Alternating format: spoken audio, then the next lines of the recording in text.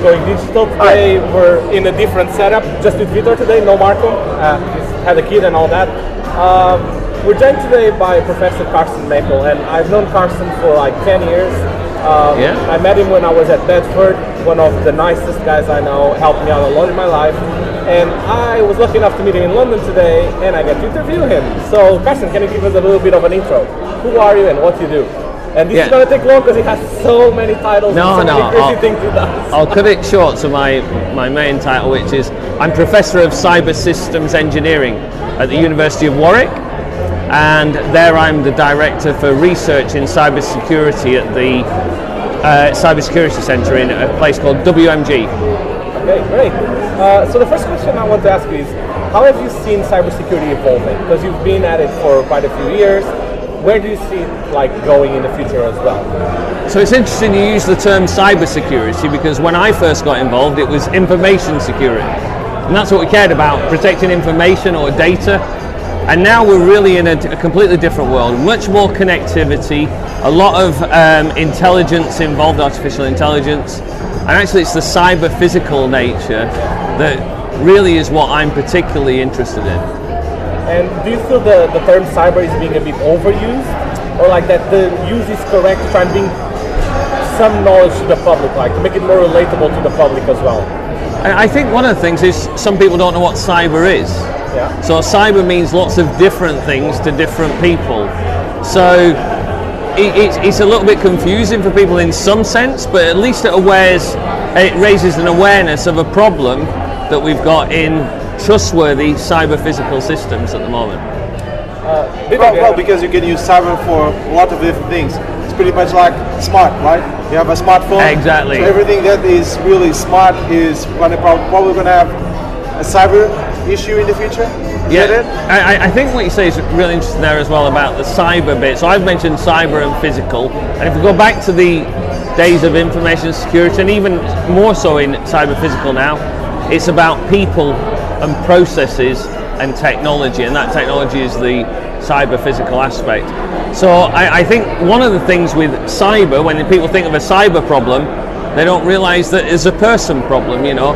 IBM recently found 60% of attacks were down to a human element. When I did the UK Security Breach Investigations Report with SOCA and Police Central E-Crime Unit back in 2010, it was significantly lower than that. It was much more about targeting the technology. But I think we've got to remember now that cyber involves people and processes as well. So you think that we're going to have the kind of full circle? Because this thing with people was what Kevin Mitnick was doing in the early days of hacking. The art of deception. Exactly. So he was a really bad hacker when it comes to tools, but it was really good to understand people and detect their flaws and convince them to do something, right? Yeah. So today I've been speaking at an IEEE event down at Queen Mary University of London, and I was talking about Stuxnet. Right, so I was talking about protecting critical national infrastructure. Well, Stuxnet, it overcame an air gap because of people. So what Mitnick noticed happening, and many other confidence tricksters and people who did social engineering noticed, is even more so important now. And you know, when we try to isolate systems, the person is where you can try and go outside of the process. So yeah, Kevin was spot on years ago, and it's still a problem today.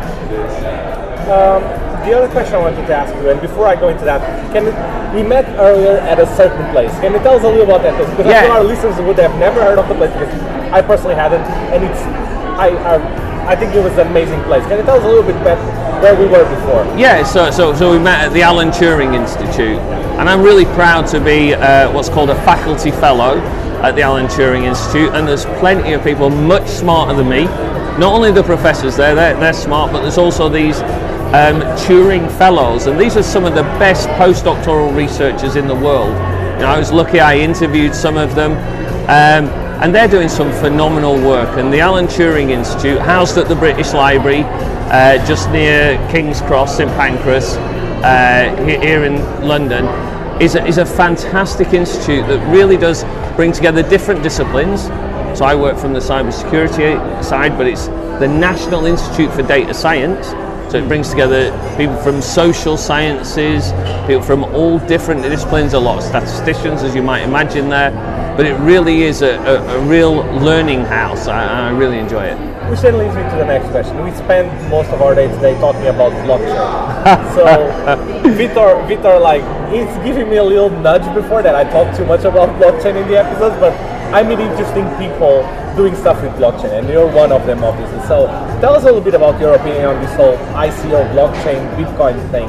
How do you feel about all of this? It's a big question, I know, but give us a small summary how you feel about it. It's a bit too big to go into some of the ICO, issues. I have a lot of issue with some of the ICOs that are going out, and really there should be a lot more regulation about that, in my own personal opinion. But it's interesting that you mentioned about Bitcoin, and we talked about it today, that to some people, even in industry, they don't understand distributed ledger technology. They don't understand the crypto part, and there's plenty of papers where they talk about crypto, but there's actually not a crypto bit. But many times we all know about multi-chain and how to avoid the useless, the pointless blockchain project. There's other works that, I think you tweeted about Medium. I had an article on this the other day. I think if we're not careful and we conflate blockchain with a more general distributed ledger technology, and specifically digital distributed databases, for example, I think we're in real trouble. And the worst thing that we see is where people think blockchain is Bitcoin. Yeah. And they see the fluctuations and the lack of stability in the value of Bitcoin, and think that blockchain, that is blockchain, and it's not so. As I said, we've been, I think if you look at the history of Bitcoin and blockchain, we've been talking about this for a long time, right? Right now, people are pretty much focused on the value of Bitcoin and mining for coins, right? Yeah. Mining for something. But there's that kind of underlying blockchain that pretty much rules the entire system. Do you see any practical use in the future for us to actually use blockchain? Oh, I think blockchain has definitely got some use, and I'm going to be doing a project soon where we look at how do you design your blockchain, or your distributed ledger, because the blocks and the sizes, it could be a stream. But I think one of the things is, if you look at high value, where the first question should be is there a trusted party? If there is, and you can absolutely trust that, then you can just have some consensus within. You don't need to rely on just one person in that party. Right. You can have something where there's a sign off between a bunch of people, right? So if you've got a trusted party, you probably don't need a blockchain. But there are things, and if we look at Everledger, for example, in London, they're doing things around diamonds on the blockchain and very expensive wines. If you look at diamonds specifically, because of the political issues around where the origin of diamonds are, and the blood diamond kind of thing, and the value of diamonds, that tells me that probably blockchain is something appropriate, because there is a lot of motivation for a small number of actors to manipulate records. For financial or political reasons, the authenticity. So for me, that is one thing that's very good. So where we want a record that is traceable and it's got some value in, I think it's very useful. What's not useful is what we have in terms of some of the energy that's taken in some of the instantiations of distributed ledger technology that I think will actually fade out at some point. Do you actually think you'll see? So many of the cryptocurrency guys say that it will replace our financial system. Do you actually see that happening anytime soon? So anytime soon, no. But it will just depend upon how people trust it. So money is all about trusting something, right? So if I have a £10 note and I look at it, it says, I promise to pay the bearer £10. It's just a promissory note, right? And what happens is that you believe that if I give you £10, you can then use that £10 to trade it for something else. So do people have that trust in a cryptocurrency just yet? Not really.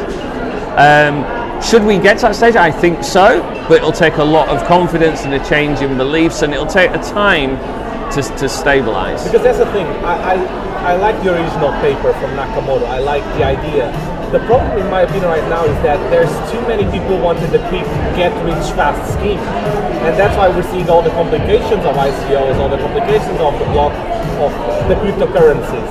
And I'm not sure how we're going to move off from this bad image that it's getting, and I'm not sure what the future is for that. I don't know, Vitor. I mean, you've been also a big critical person of cryptocurrencies and all that. How do you think this is going to go away or not? I think it's going to go through the political system for proper regulation. Without so doubt. If you see, so one of the news today or yesterday was that the Tories are pushing for the UK for the blockchain regulated something. It was something regarding that. So they want to regulate this. If you look at South Korea, they also want to regulate the entire market. Portugal went the other way though. Portugal went like, we don't want to touch it just yet. Right, but the thing is, if you want to create value out of any kind of cryptocurrency, you have to regulate it. Yeah. The thing is, there's a lot more out of blockchain and Bitcoin and that kind of stuff that could have probably a practical use, as you just said. So Bosch is testing one of the for you to not tamper with the car. They can have connected cars. So they have their own network of cars. They connect to each other, and they trust each other that you're not going to tamper your car. So that can have some practical use for taxis or people driving lorries, that kind of stuff. So, but the other thing is, if you need to have access to money, it needs to be regulated. Right now, it isn't, and it has a huge problem. Not with the regulation, but just creating that kind of money. It takes a lot of energy. It takes a lot of time. And actually, as a gamer, I want graphic cards to be cheaper. Well, yeah, it is interesting about the GPUs and NVIDIA with their problems. Amazon is selling them by the dozen. Yeah. But Carsten, let me ask you something. Like, we've had distributed databases since the 80s, and we've had forward hashing since at least the 90s. What exactly is different on blockchain? Is it just the consensus, or what is novel there? Well, you've also got consensus in distributed databases as well, because you need to agree, because they're disagreeing. So there's nothing new in the consensus. But I think, again, let's separate out the sort of currency part and the regulation for that, because the financial services sector is very strongly regulated. You know, there's a Financial Conduct Authority in the UK. And there's a concern, and I think the government will look at that, because people are investing in something they don't know. And it's just like we've seen this before on stocks and shares before, right? Plenty of times. So they have to regulate that to protect people running up lots of debt. And you and I know people who bought coins on credit, right? And that's not where the UK government wants to be. That thing is blocked, right? So you can buy more things. But so previously it wasn't. So they've got to rein that in. So there's the currency side is one thing. On the other side, you've got what's new when we talk about blockchain technology and Satoshi Nakamoto's paper of 2008. But you know, a decade before, you've got Szabo's paper on BitGold. You know, so some of the ideas have been around for a while, and they were an idea. But what's happened is it changed when an implementation came out. And then people started to adapt that, and we've seen stuff on smart contracts now, and we've seen the DAO attack. So things changing because something is going on that we're trying. And I think it's interesting about regulation of cryptocurrencies, I believe, or ICOs. I think that's one way we should go. But regulation of blockchain is not something we should do, because we've got to see what the uses will be. We've got to, you can't stifle innovation. And regulation can sometimes do that. It's got to be really good regulation not to do that. So right now you see a lot of startups and academia projects that put blockchain on top. What percentage, like a close number, would you put on that actually don't need blockchain, that are good projects but wouldn't need blockchain at all? Probably about 90%, right? There's a lot. Most do not need it. If it's startups or in academia, right, we all get funded, and blockchain's a buzzword that's works. As real life, you guys in academia go through the same as real life? Because like, I know a lot of startups that I sit down and talk to them, and they go, "We're putting blockchain because the VCs will give us money." Is it the same for you guys in academia? If I was cynical, okay, so I won't be that controversial to say that, but I'll say there are buzzwords that we use, right? So there is certain terminology that is current at the time. And blockchain is something, and certainly for academics, there's some value in that, right? Because we don't understand it fully. If I was to decide, yes, we need a blockchain solution, I wouldn't know necessarily, there's not the research yet, how you design that blockchain solution. There are all sorts of different parameters that you can have, not just about the consensus algorithms, and not just about the time taken for a block, if indeed you are doing mining. You know, there's all sorts of questions. You know, some of the high-level questions, should it be permissioned or permissionless, or in fact some of the new models are adaptable around there, so you can integrate new members. But there's still a lot of questions. So yes, it's a buzzword for academia, but yes, it still needs researching. Vitor, anything else from your side? No, I'm good. Carsten, thank you very much for taking the time, and thanks. No worries. Cheers. Perfect.